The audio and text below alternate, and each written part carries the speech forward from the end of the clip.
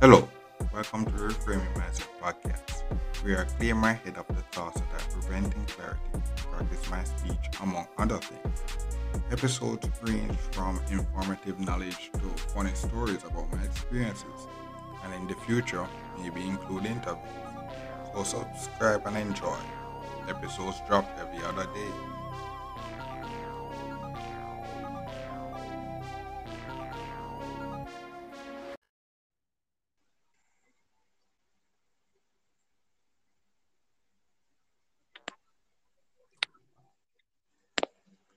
Yeah, that's fine. Yeah, man, you hearing me? Yeah, man. All right, cool. Welcome. Chenson, Bennett. So before we get into it, let's just mention some things that Mr. Bennett is known for. So he's an entrepreneur, a project manager, a published author, speaker, producer slash engineer, a businessman, and a fellow. So, welcome to the Free Mindset podcast. How are you doing today? I'm doing rather excellent. It's good to be here. I've heard a lot about the works that you have been doing with many, many guests, and it's well appreciated to be on this podcast. All right, good. All right, so let's get into the interview. First question is, so we meet up at Compre, but say before then we have primary school and things. So just before then, primary school days, I know we decided to go to Herbert Martin. Being rather frank, I'm gonna start with what made me try to go to Herbert Marsh, and it was simply because we had two choices in primary school. It was either Herbert Morrison or Cornwall College, but I was not a fan of going to a all boys school, so the decision was rather easy to choose Herbert Morrison. But my background, it was really I moved from Mount Carey, that's in the Mount Pellet section of St. James, and I lived at Melbourne Avenue, which is basically the community directly before entering Salisbury Road or Salisbury. So you could really grew up in Salisbury. So that's the volatile area. So the background was really growing up as a single child and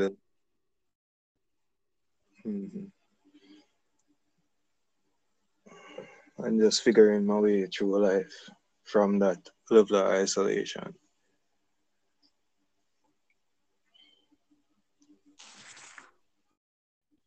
Wait, you kind of shift out for a minute. You hear me? Yeah, man, I'm hearing.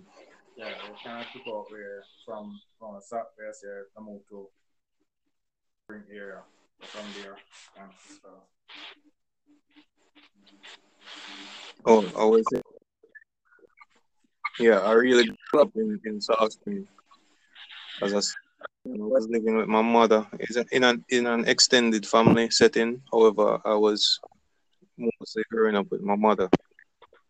So it was really a single child because I'm the only child from my mother. Yeah. All right. Mm-hmm.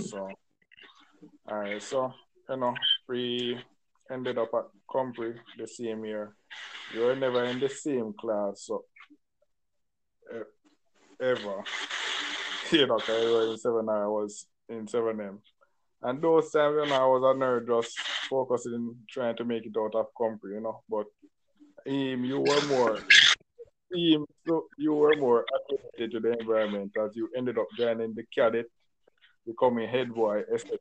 So tell us about your Compre experience, from the freshman of grade 7 to the veteran of grade 13.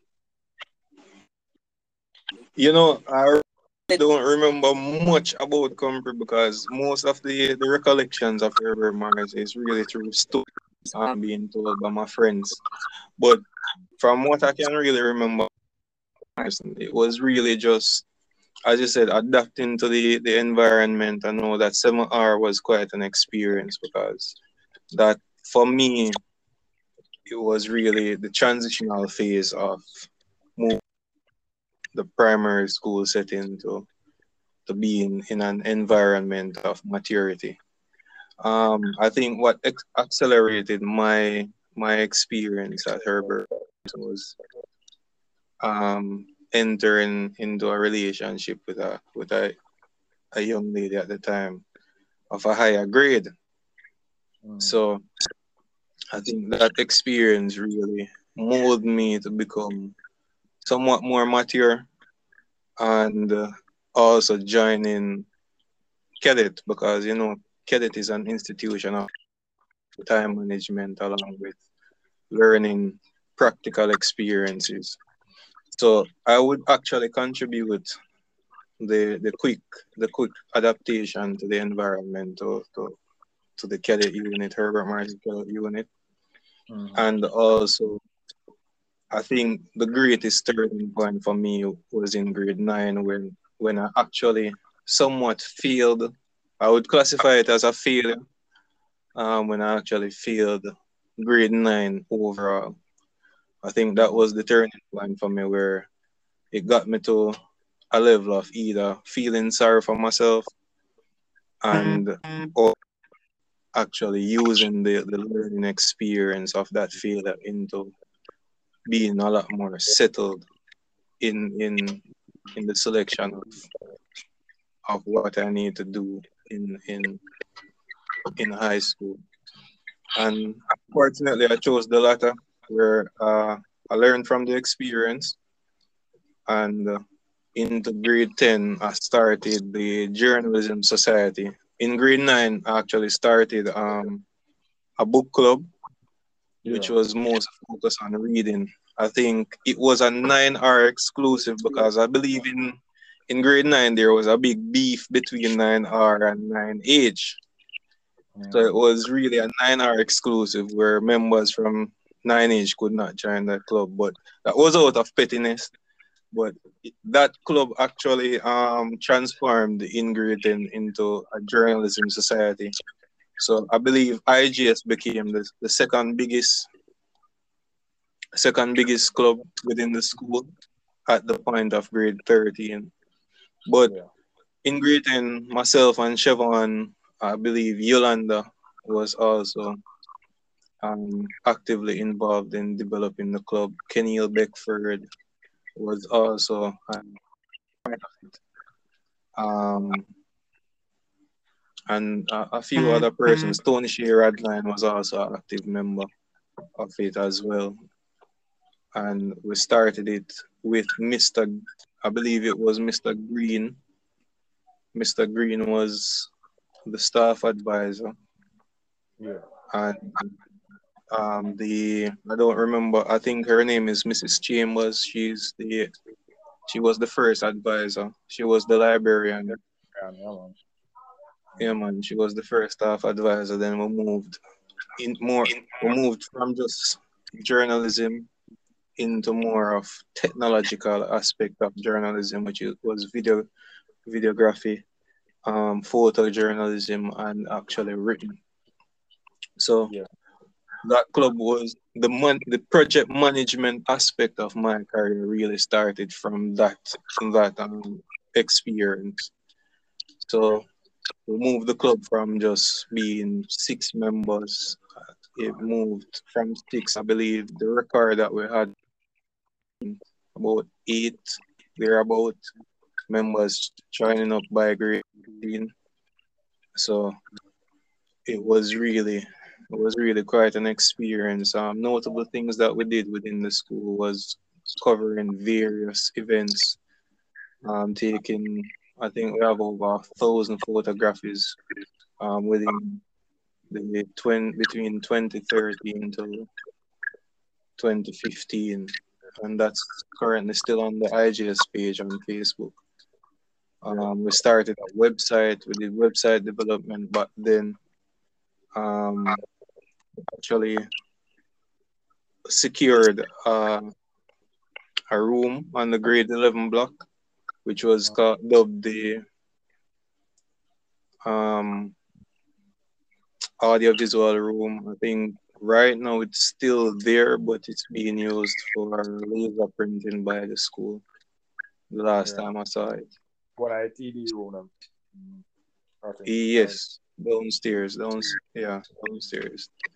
So I think in the Information Journalism Society, we did a lot during our time. I don't know the current status of the club. I think there was as the previous deputy mayor, which is Tejana Taylor from Herbert Monson. He was trying to reinstitute the club during his tenure, but I'm not sure what was the status of that. But he was highly interested in the club as well. So that was a little story of the IGS as it relates to cadet. Yeah. But then with the cadet unit, I believe I spent 7 years in cadet. The last 3 years was me fully managing the cadet unit. When I took over the cadet unit, I believe we had about 6 members that was left in the unit, and I just adapted a lot more of a practical approach instead of theory because we were well during my tenure we were well known for theoretical training, um, and we moved more into practicality. We moved and ensured that the Bogue Cemetery was our playground back in those times.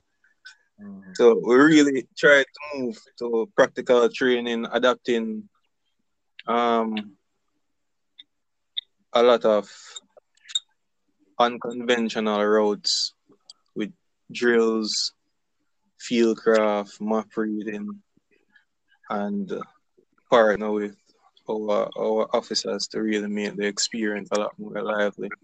And ended up growing the unit to about um, 28 members before I was promoted. Notable awards from my cadet experience was um, I was first in the leadership in the final assessment, which is we have star promotion. So to get in cadet to get a promotion, you must pass an invigilated exam. So we have star one, star two, star three, star four. Star four is the last one. That's held at Kingston, and I topped. So I topped the leadership course, and I was also the first cadet at Herbert Mars to achieve the rank of staff sergeant. So that for me that was history. That was the foundation and the legacy that I had to leave to the previous generations. No, not to the previous, but to the generation that I was mentoring. Yeah. From that, two of the cadets they're now actively in the army. One of the cadets he became the deputy mayor. Another cadet is also a part of an amazing team that that is doing music production as well. Um, one of Members. the what do you call it? I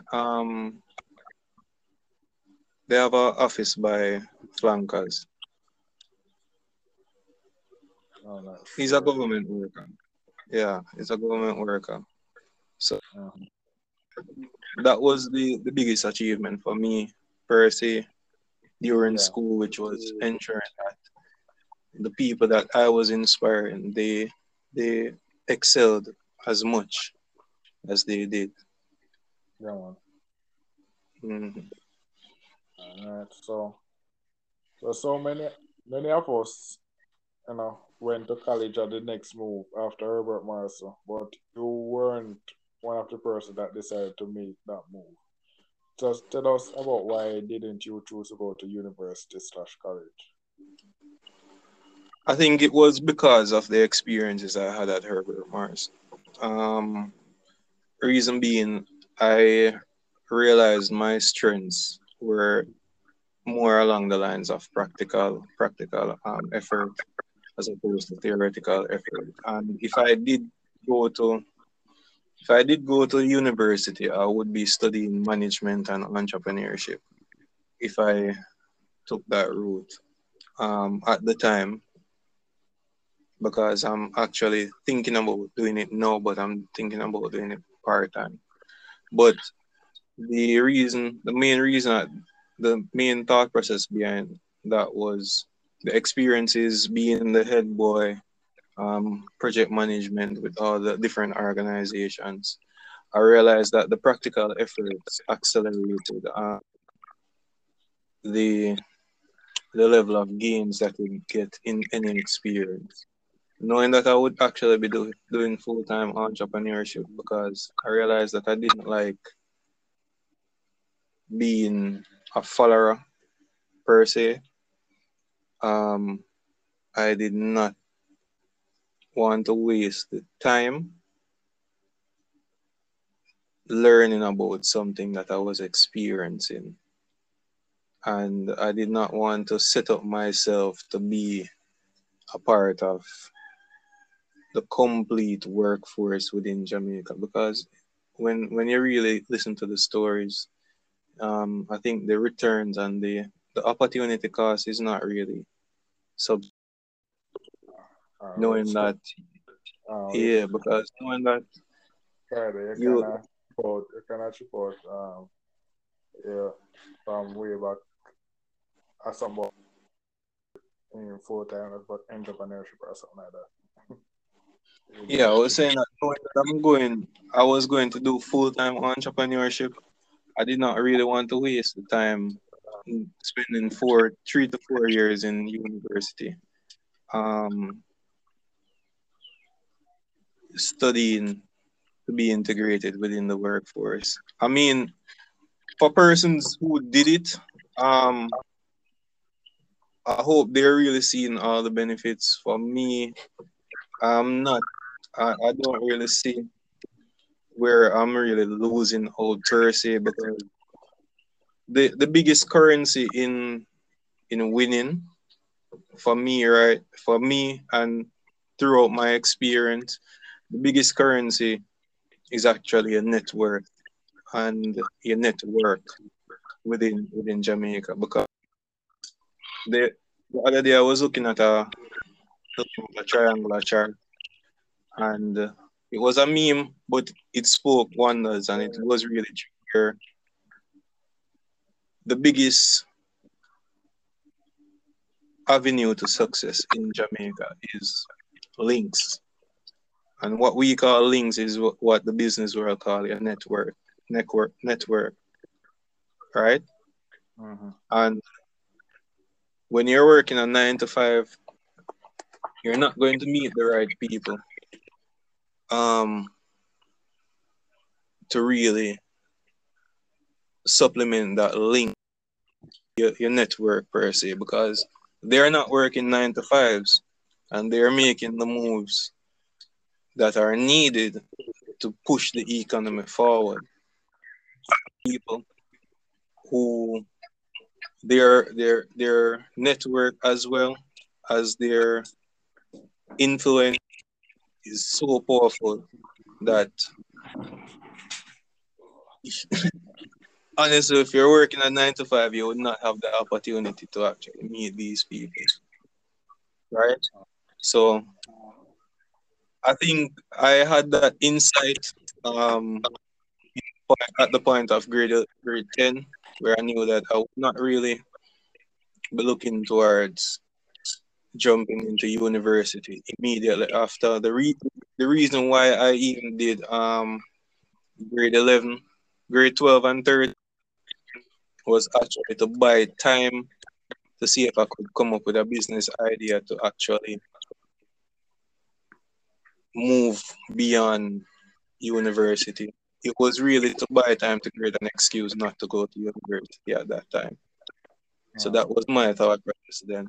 I think everything that I benefited from going into grade 12 and 13 was due to that decision. Right. So, um, right now you're entrepreneur, project manager, published author, speaker, producer slash engineer, and businessman. So tell us about what led you to into each of those ventures and how was starting those ventures and where are those ventures now. All right, so speak about um when I speak about Netity JA Turbid Records, we sold it for you and some of the projects that I'm managing now. Um, all right, so what really a lot a lot of the things that really led me to the business choices that I made were things that I was always doing. Um, I was always starting businesses even throughout high school. My first business was really at the age of 8,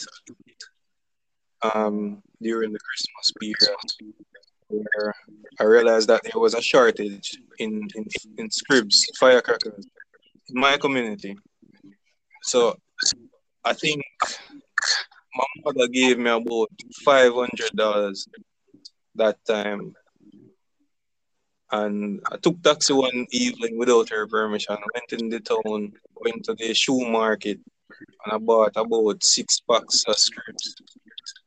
Came home, write up a little cardboard, and tell my uncle to tell his friends that I'm selling scripts. And from there, it just started. I think that $500 ended up turning, um, and then it moved to 1,500. So I was really that rush or that passion really sparked from there.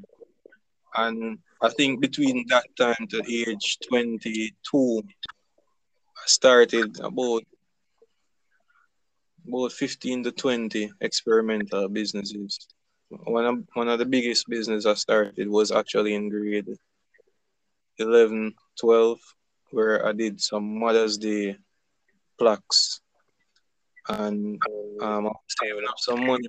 Then I saved up about 20,000. I was in a partner with my mother, and that 20,000 I invested it and made about 100 to 200, 150,000 during the mother season, and that's where the poetry passion started in grade 8. So what you can realize, the pattern is that all the businesses that I'm doing now, all the investments that I'm doing now, are really rooted in things that I was doing as a child, because I realized that I was good at them. I started music in grade 9, and it established into a recording studio now. So with Netity JA is the representation of compounded knowledge over the years of doing businesses, starting businesses, excelling in the studies of management, reading a lot of books, a lot of management books, experimenting, and that's just the wisdom, the compilation of all those wisdom being offered back to aspiring entrepreneurs, to already established entrepreneurs for really moving their businesses and scaling it from the point that they are at now into something that they want to be. So it's really just fueling that vision or propelling them along the line of their vision or vision statement established for their businesses. So NetTGA currently have about 8 on book um, long term clients that we're working with now, and it's really at a point where we don't really have much room for heavy marketing because we might not have the bandwidth to supplement new clients at the moment, right? Yeah. My business partner with NetTG is actually Chevron Linton, which is also alumni of Herbert Morrison.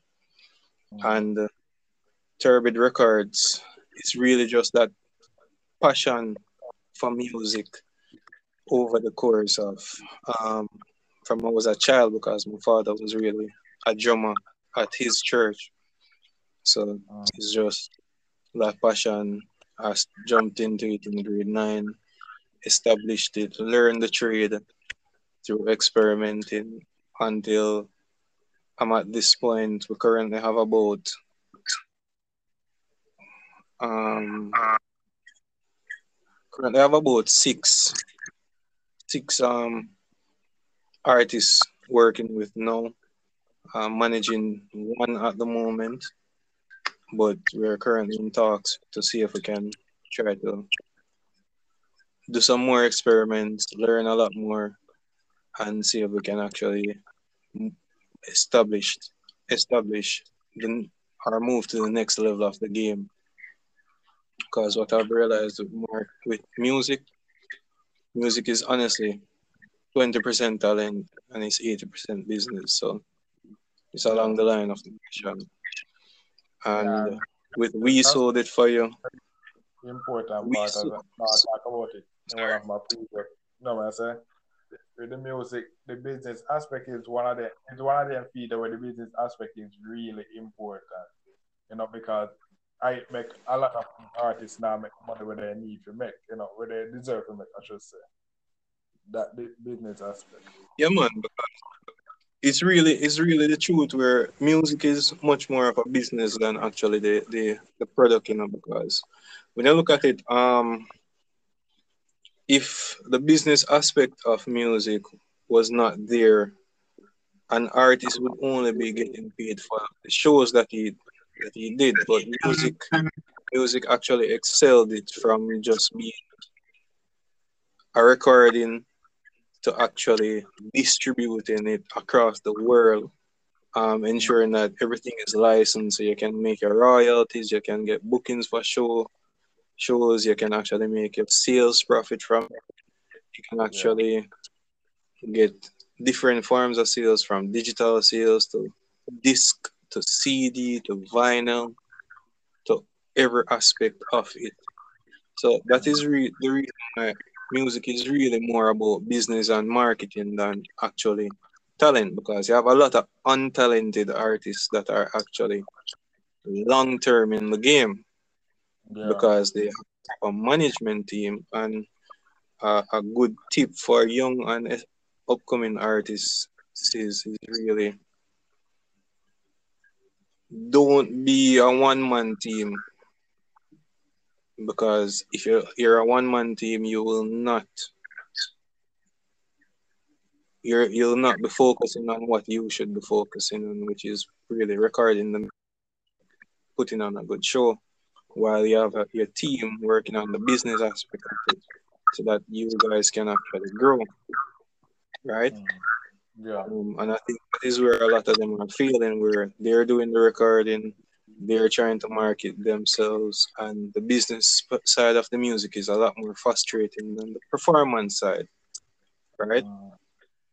So once those two sides are clashing, and you'll have an internal struggle, and then you have a lot of artists just giving up on the game Yeah. because of that level of frustration.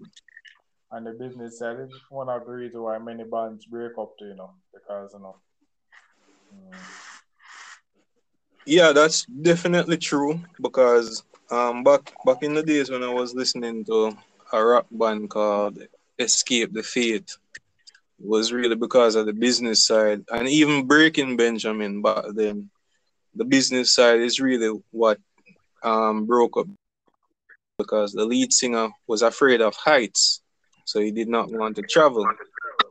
Yeah.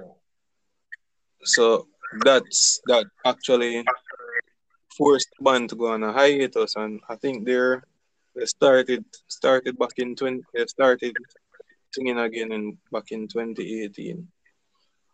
So it's really complicated. I think um with even Drake is a good example of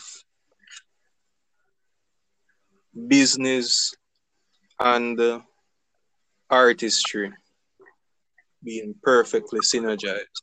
Because if you And listen to Drake, and marketing. I know, And marketing. And marketing. and Mark, yes, definitely. Yeah.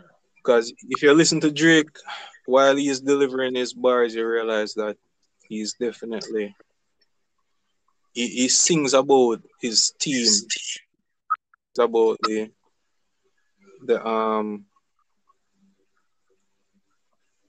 he he sings about the importance of having that team.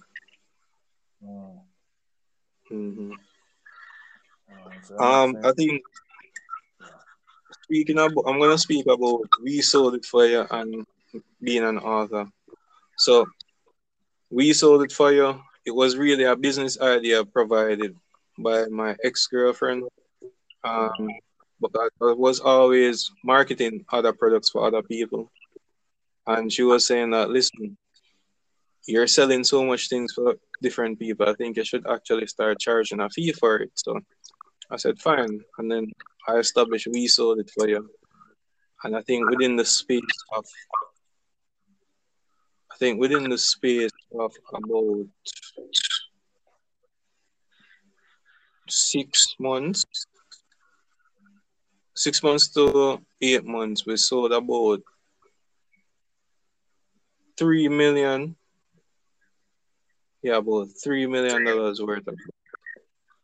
Uh, So we sold between cars, furnitures, um, appliances. Sold a lot of things for different individuals, and it's really profitable. No, we're just really thinking about doing a little bit of rebranding for the company and doing adjusting the direction of the company. And then I think you guys, if you follow that our pages on IG, you'll see those changes coming soon. Being an author now, as I said, the passion came way back from grade 8, and it was just to make the decision to reach out to some publishers and creating that residual income and royalty stream through the publication of some books.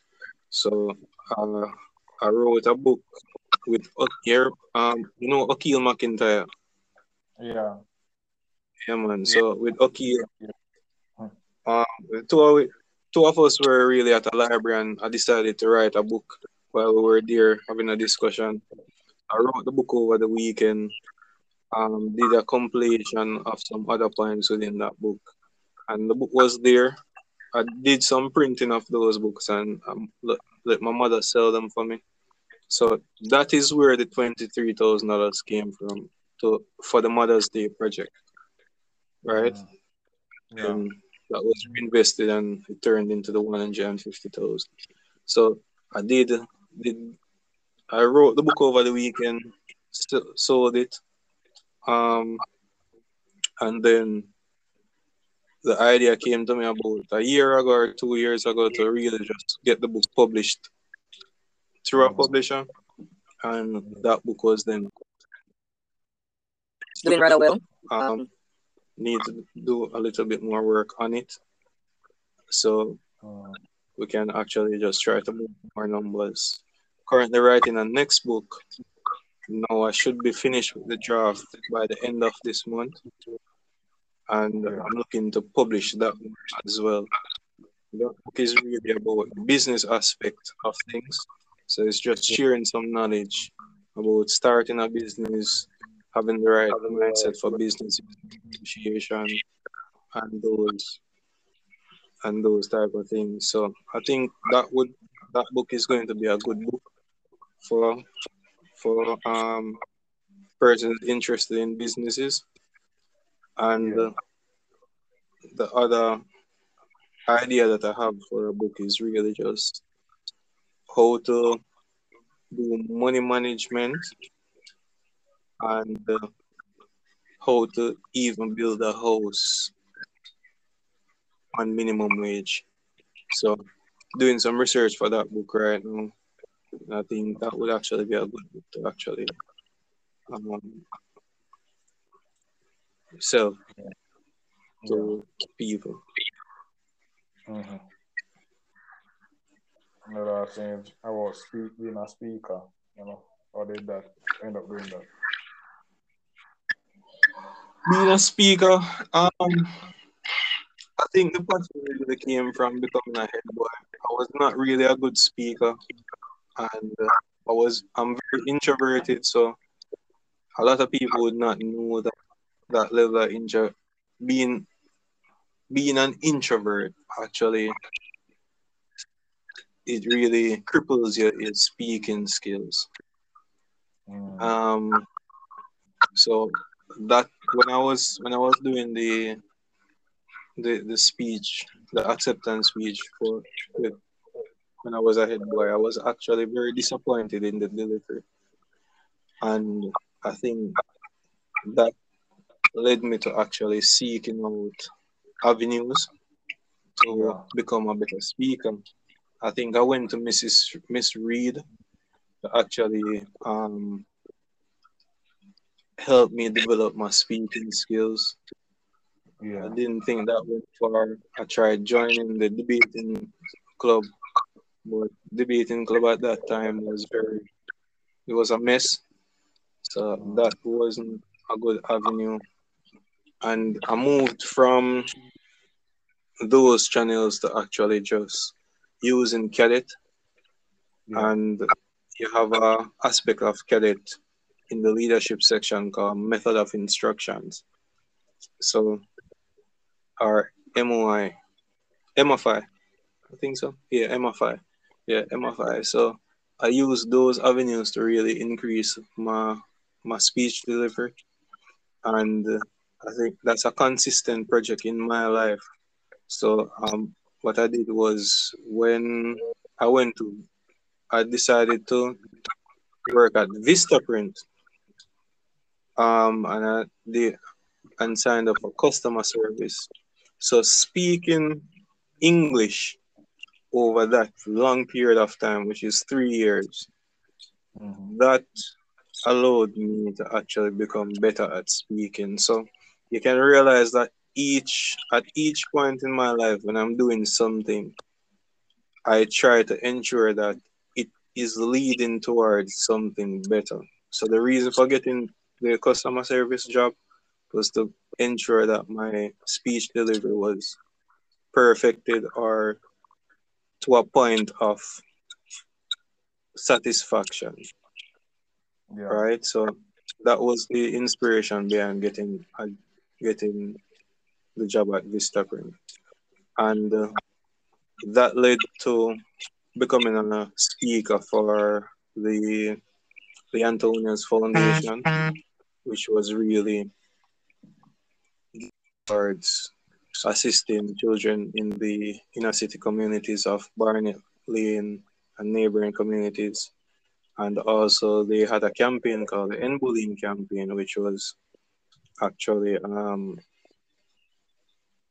another avenue of speaking to children in high school, in primary school, about the detriments of bullying each other, how it can psychologically affect the victim, what are the implications of bullying another child, and what it can lead to when that child is a victim of abuse, which could be inciting violence over a long period of time, um, or becoming many. They can become menace to societies if they are victims of bullying, and even the channels from which it comes from, which can be more the family unit. So this was really just speaking about those things.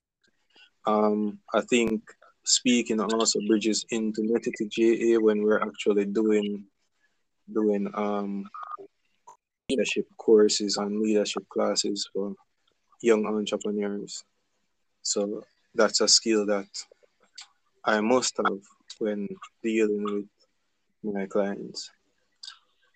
Uh, all right. So, what is the process to start a business in Jamaica? What are some things you have to think about before and after you have the answer for those things? What's next? Um, all right. So one of the things, because I look at businesses differently. Um, the first thing when asked that question that I usually ask my clients is, what what are your intentions of starting a business? Because what I usually coach my clients towards is really longevity. You think of business in the long term and not Mm, really, because when I think business, I think longevity. When I think hustle, I think flipping cash. So um, using that definition, um, the thing that you must think about is one, the market, your niche, and three, is this something that you are not going to be drained by emotionally? mm, You do have those answers, you would then try to develop a business model canvas, a business plan, and then get started. You can actually get started, then just get started to feel out the market, do your marketing analysis, get the reception, your procurement of trying to get the goods if you're going to be selling physical goods versus if you're going to be selling services, and do some what you call beta testing in tech. You can do your beta testing in your business as well by actually testing your service, getting the reception of your clients, and then um, go full force with your business plan as your map. mm, So, for example, going to be selling soap. Everybody is selling soap. So it's really just analyze the market. You realize that soap is a saturated market. How are you going to distinguish yourself? Maybe you will be getting your ingredients from a country that's known for beautiful skin. So, for example, India, where mm, natural spices. So, what you can do is you can say, all right, listen, my products are different from the others because we're sourcing our raw materials from India, right? Then you can say, all right, India, this is the reason why you should use our products. Indians are known for having smooth skin, especially the females in yeah. certain strata. So do that market testing, see if persons are receptive to it, and then you actually get started. Then what you do now is you start building out your business plan.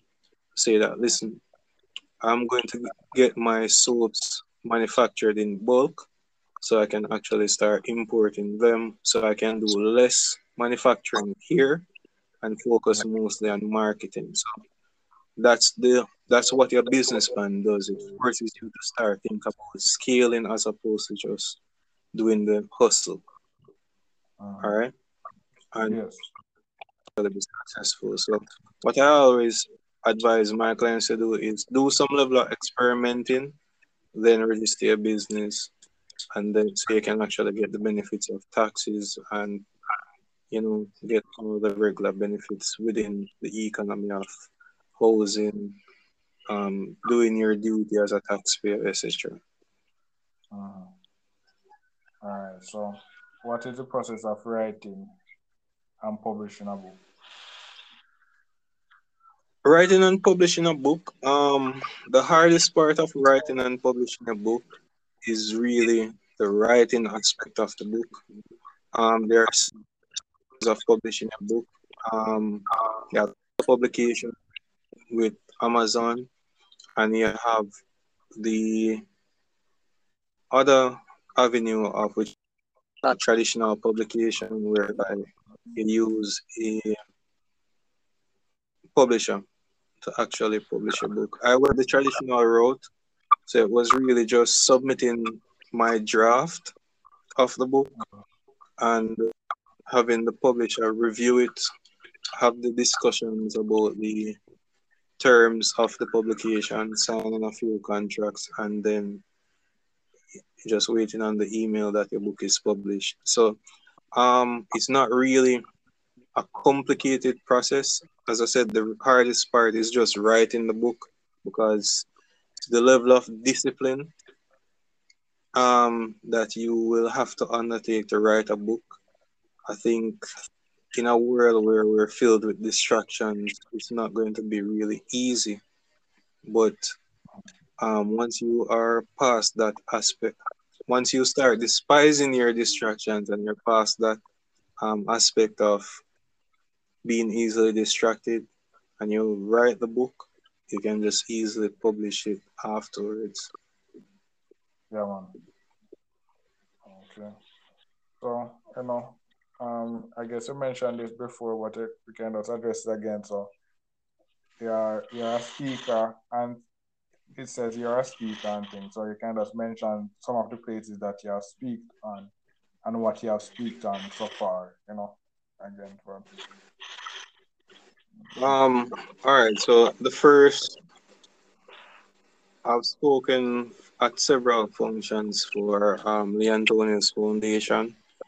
Um, I did I did really like a synopsis of what the organization was doing at the Hanover Charities um, ceremony. I don't remember if it was 2020 or 2019. Um, I've done as the head boy of Herbert Morrison. I've done several functions to curb the behavioral habits um, of some of the youths that we were focusing on the grade 9 youths at that point. And I think Aubrey Stewart, yeah, Aubrey was actually invited at that function as well. So what we were really speaking on was the the we're really speaking about the benefits of actually just easing down on destructive behaviors within the school environment and channeling that energy into more productive avenues. So that was one of the speeches that I did. I spoke at, I think it was about 2 to 3 schools for the End Bullying Global campaign. As I said, I really just touched on the statistics of the effects of bullying. Touched on the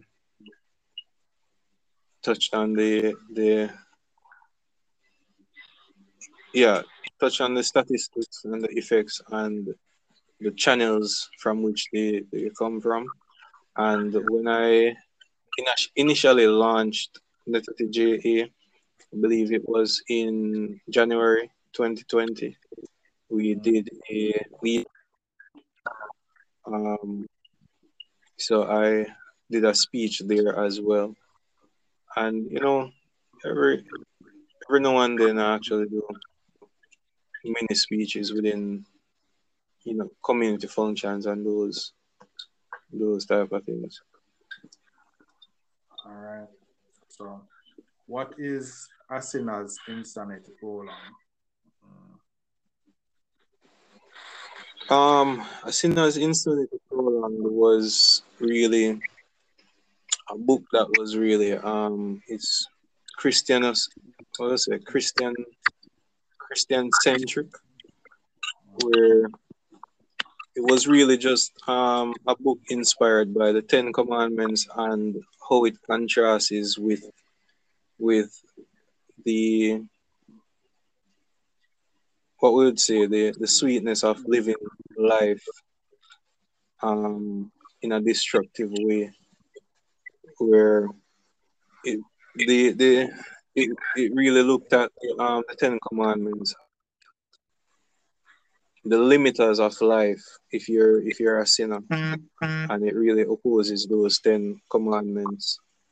Um, but at the end, well, in the middle of the book, you realize that living in a destructive way over the long term diminishes your spiritual vibration, and it really supplements the need for peace.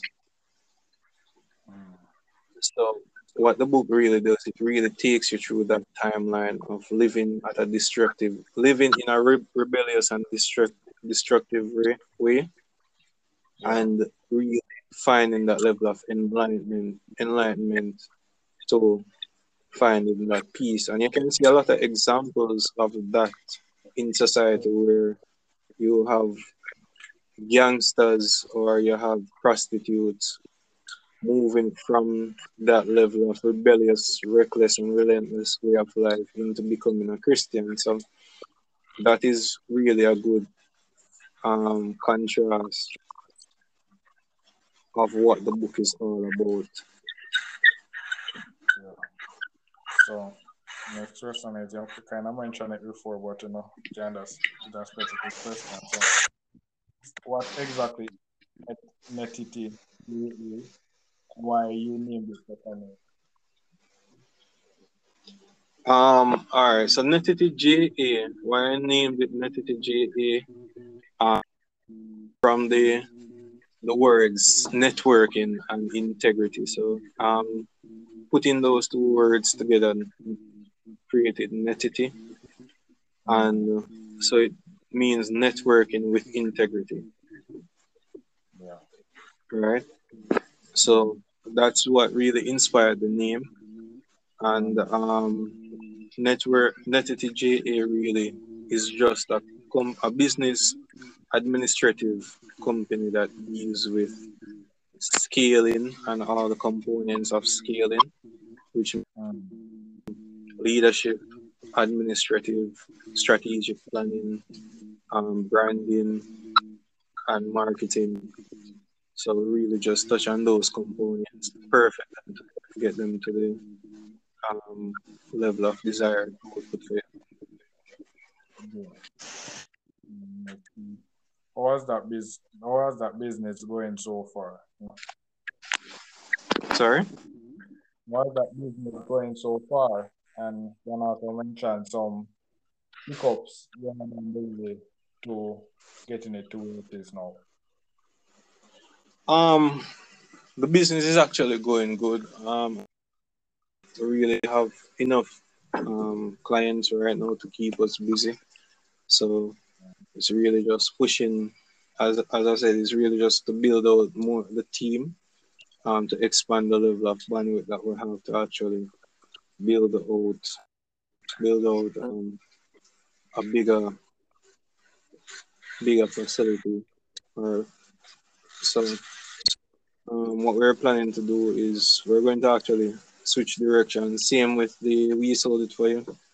Switch Yeah. directions just a little bit to ensure that we have enough streams of income, or enough passive streams of income to actually build out the capacity. So what we're looking to do is invest in low effort products Yes. that still benefits our clients to the highest degree and still gets us some level of profitability from that. So that's that's what we're planning to do. But it's going really good. I have no complaints about Nifty JA. Mhm.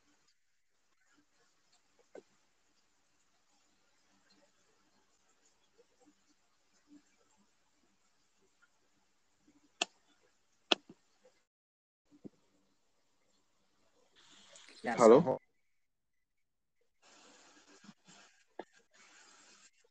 been going.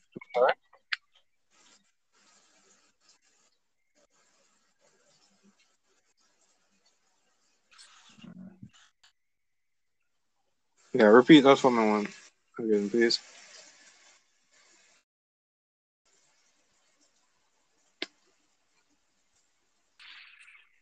Yeah, man, go ahead. 45 days it's been going. We sold it for you. It actually took a the productivity within we sold it for you, or the conversion rate for sales has slowed down because of the I think the pandemic has really crippled the buying power of Jamaicans, where they're not really spending too much on goods that are, let's say, not necessities. So the usually products that we sold it for you converts or liquidates for the clients. Those aren't goods that are needed. So you have a lot of those products actually slowing down. So that is the reason. That's what really prompted the decision to actually um all right. All right. Yeah, hear me now. mhm. All right. So the Yeah, question man. is, how has you been going on recently? Um, yeah, also, I was really saying about we sold it for you. I think the coronavirus pandemic has really crippled the buying power of a lot of Jamaicans. So what's really happening is the types of products that are being sold, that we sold it for you usually gets to liquidate. Is not really the ideal purchasing um time for real purchasing at the moment. So when you sold it for you has slowed down a bit, but we're still actually working on either changing the direction of the business just a slight bit, to create more streams of income for that business. Um, so we can actually really get back in the game with that company. So otherwise from that, it's going good. Yeah. So, oh, so what is Turbid Records and how has that been going as well? Well, Everything is doing excellent. Um, we really started back production last year September, Yes. for Turbid Records, and it's really good. We have, as I said, I have about 6 artists on books. We're really putting in the work for Turbid Records. It's really just taking a different approach with music and just enjoying the process as we go along, because as you said, music is really 20 talent, but within that 20%, you have to have a lot of energy and a lot of commitment to your work as well. But Term Record is really going good. We have a website, records.com, and we have a YouTube channel, Instagram, um, getting very good reception from the music that we're putting out, and it's really just just promote them and try to get a bigger audience for it. But it's going really, really good. There's always room for improvement in all the businesses, but we're actually at a good place and we're trying to get at a better place at the moment. All right. So, what has Compre taught you that prepared you to take on these ventures? I think Herbert Morrison was the foundation of all these adventures. I learned that not focusing too much on the theory, which was actually the philosophy of Herbert Morrison, which is to integrate practicality into all that we do.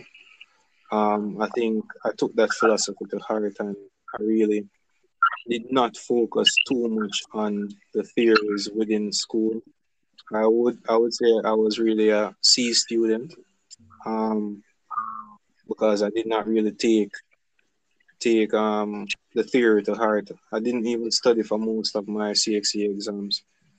I just really focused on what I knew and actually reverse engineer how education is, which is the pioneers for everything, the pioneers for all the subjects that we learn these days were practical people, and they documented what they did practically, and then it's then re-delivered by teachers to students. So I I took the philosophy of the um of the pioneers and do all that I did from a practical approach, and I think that's what's really allowing me to excel in the direction that I want to excel in life. So it's a lot slow, but I think the rewards are a lot greater in the end. So I think that Herbert Martin really introduced that philosophy in all that I did and all that I'm doing right now. All right. So, how hard was it to get results from these ventures? And any tips for people that are starting businesses and not getting any results? Um, Getting results from all these ventures took a lot of years. As I said, LetterTJ is a product of at least 17 years of work. Um, Turbid Records at this point is the product of at least 10 years of work. We sold it for you. It's still a product of 17 years of work. Everything that I'm doing at this moment, the books that I did was a result of at least 13 years of work. I started writing when I was 12. So everything is actually a compounded effort of experiences. And what a lot of entrepreneurs who have no experience in entrepreneurship and no experience in the practical way of doing life will realize is that there will be a huge learning curve when you're doing things from the entrepreneurial point of view. So I think resilience is what is really needed when you're really looking for effort or return on your efforts or return on your investments Yeah. when when you're doing what you're doing, because it might take 5 years to really get a real return on what you're doing. It might take 3 months, it might take 10 years, it might take 15 years. As Meek Mill said, as a rapper, it took him 15 years to be known through rapping. It took Jay-Z, I think, a little bit above 5 to 9 years. It took Rick Ross the same time as Meek Mill for him to start making. So you I have to think I was just listening to a video where Rick Ross said it took is around 35 years, around 35 was the first time he got paid for his song. He got actually pain on his song, you know. Mm, Yeah, man. It took about 15 to 25 years. So it's really all that. It's really just that. I think one of my brothers told me that in life you need four quotients. You need EQ, which is emotional intelligence, IQ, which is natural and raw intelligence. You need AQ, which is adversity quotient, learning to persevere and be resilient. And you need SQ, which is social intelligence contributes to your network. Adversity quotient contributes to the management of stress and persevering through that stress. Um, Natural intelligence is just being able to process information fast, and emotional intelligence is just the management of mental stress and getting yourself to that level of clarity that you need to actually persevere and yeah, with people. So mm, those are usually the four main quotients for success. yeah, And I think I mentioned that in the book that I'm writing now. So that is something that I think I hold close to me, and I think a yeah. lot of people need to know as well. Mm. So high school students look into so they can be more prepared for life after high school. I think a lot of things that they need to really look into is just learning as much as possible. The internet is there, the books are there. Um, success document their success, and that documentation should be looked at with a lot of detail so you can model. Because the thing is that if you're looking at it, if you think about it, they already built the bridge, but there are many bridges, so you now have to find that bridge maker that you want to model, and then follow their paths to success, and just tailor it to your situation. Yeah, So I think while they're balancing schoolwork, they need to ensure that they're balancing their habits as well to find what they want in life and do the necessary research and development needed to actually propel them in the direction that they want to go in life. yeah. All right. So, what are your personal tips for life and key life experiences that change what you believe? My personal tips is usually separated into um, tailored to men and women.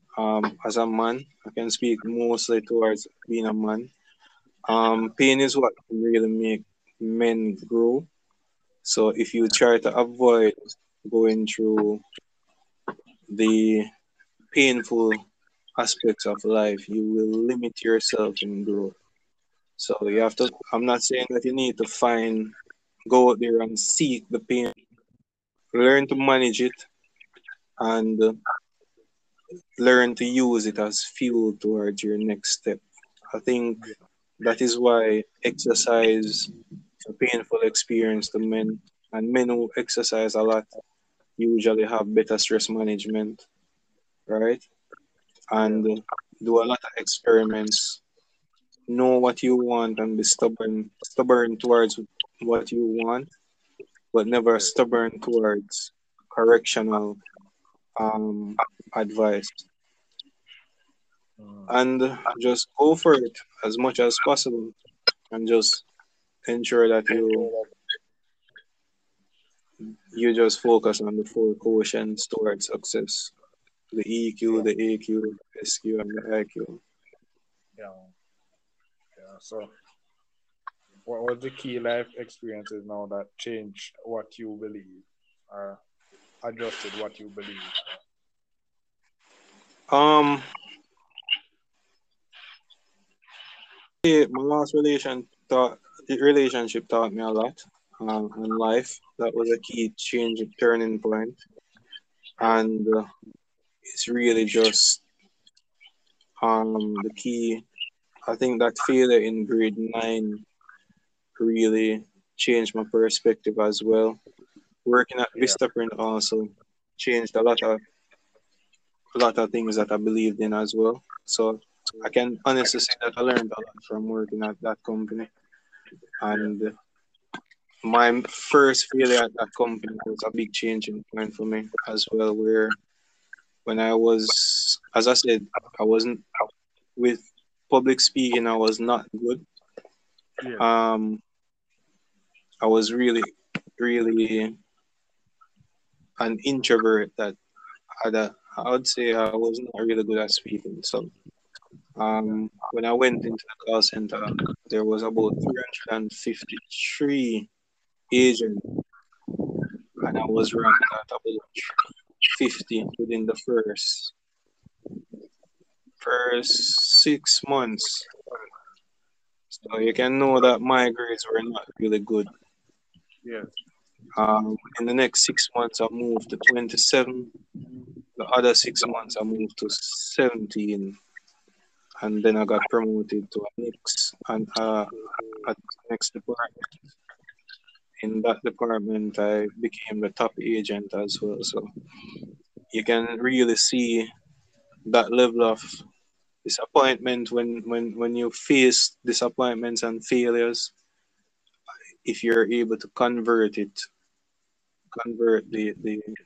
failure into fuel, you can then, as a man, you can really push through the ranks and Yeah. push towards success fast. So the philosophy should be success is just an objective. Failure is a path needed for success. You must fail to be successful. Yeah. Uh, Hmm. so the last question is: at any point, have you questioned what you are doing, and what did you do to get over that doubt? That's a daily thing. As an entrepreneur, that's a daily thing. Um, that is uh, doubt in entrepreneurship is a daily thing because as an entrepreneur, you're never guaranteed anything, and I think that is why a lot of people settle for a 9 to 5 where they're guaranteed a paycheck. You will actually have weeks as an entrepreneur or months where you're going off your reserved cash and not really making income. No, it's realize that there is nobody coming to rescue you. You just have to do it by yourself. So, um, Uh,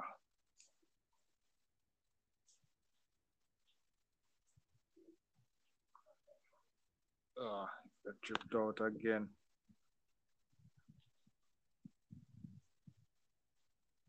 Uh, here. sorry, you hearing me now? All right. Yeah. So last thing we left off was they said no one's going to in entrepreneurship. So yeah. Yeah. Yeah, man. So I was saying that no, Entrepreneurship. while Well, you're an entrepreneur. So it's just really just getting getting off your ass and just really putting in the work, marketing, networking, getting through the no's, getting through the obstacles, and just doing it. Because once you have an objective in life or you have a goal and you're obsessive with that goal, you will then realize that it's your habits and not motivation. Because motivation is really like a Red Bull, just gives Mm. you energy for a short period of time, you Yeah. must be committed towards your objective and having that discipline, having that commitment towards those goals and objectives to really get that level of success. So you don't really jump back into a 9 to 5 and getting comfortable with life, and at the end of the day you just have regrets and you're dissatisfied with yourself. So you must live a life according to what makes you happy and what makes you comfortable in your own skin. And once you know your why, and once you are committed towards your why, you will then know what you need to do and get beyond that level of doubt. Mm. All right. So, in terms of the last question, Hmm. so it's the last question. Can say now. Thank you, Mr. Bennett, for Reframing Mindset podcast. Now I can take this ventures and where people can reach you, want more information or request your services. Yeah, man. So it's really, you can WhatsApp me at 876-5224-522-4689, or you can just follow my pages on. And once you follow NetItGA, you'll get a link to all the other businesses that I do through my Linktree link, and have a conversation at any given time on any one of those platforms. So you can follow NetItGA, we for your see other ventures that I do. I'm in partnership with one of my business partners, working on getting people overseas employed. And we're still in the experimental phase, but maybe some and try build out their family structure through those type of income. So you can always reach out to me, and we'll talk from there. But it was a pleasure working with you, Colin, and Yeah, thanks man. again for the opportunity. Yeah, man. Yeah. Thanks, and Have a good day. yeah, you too. Yeah. All right. Well, this is the end of the episode. Thanks for watching and look forward for the next episode. To support this podcast, go to anchor.fm/cssb/support or become a sponsor for this episode. If you have a product that you want to have more exposure, DM me on the Instagram page, Reframing Mindset Podcast, or on Twitter at ReframingP. Either way would help. Thank you regardless for listening, and here's a preview for the next episode. Um, Going to GC Fossa, that is when I think I start learn really how to play basketball and how to coach basketball because of Coach Remeke. He bring a level of professionalism to his coaching and to the game. Like for example, if we're having a game at 5 o'clock, everybody should be on the court by 4 o'clock shooting around, stuff like that, and he's rigid with time. It can't mean that 4:01 you're tying up your shoes later or something to go on the court. You have to be on the court at 4 o'clock shooting shots before the game. That is where I think I learned the game overall. I learned the nuance of the game, learn how to play in a system, how systems work, and stuff like that. I think Remeke was a big influence in me becoming a coach because of his level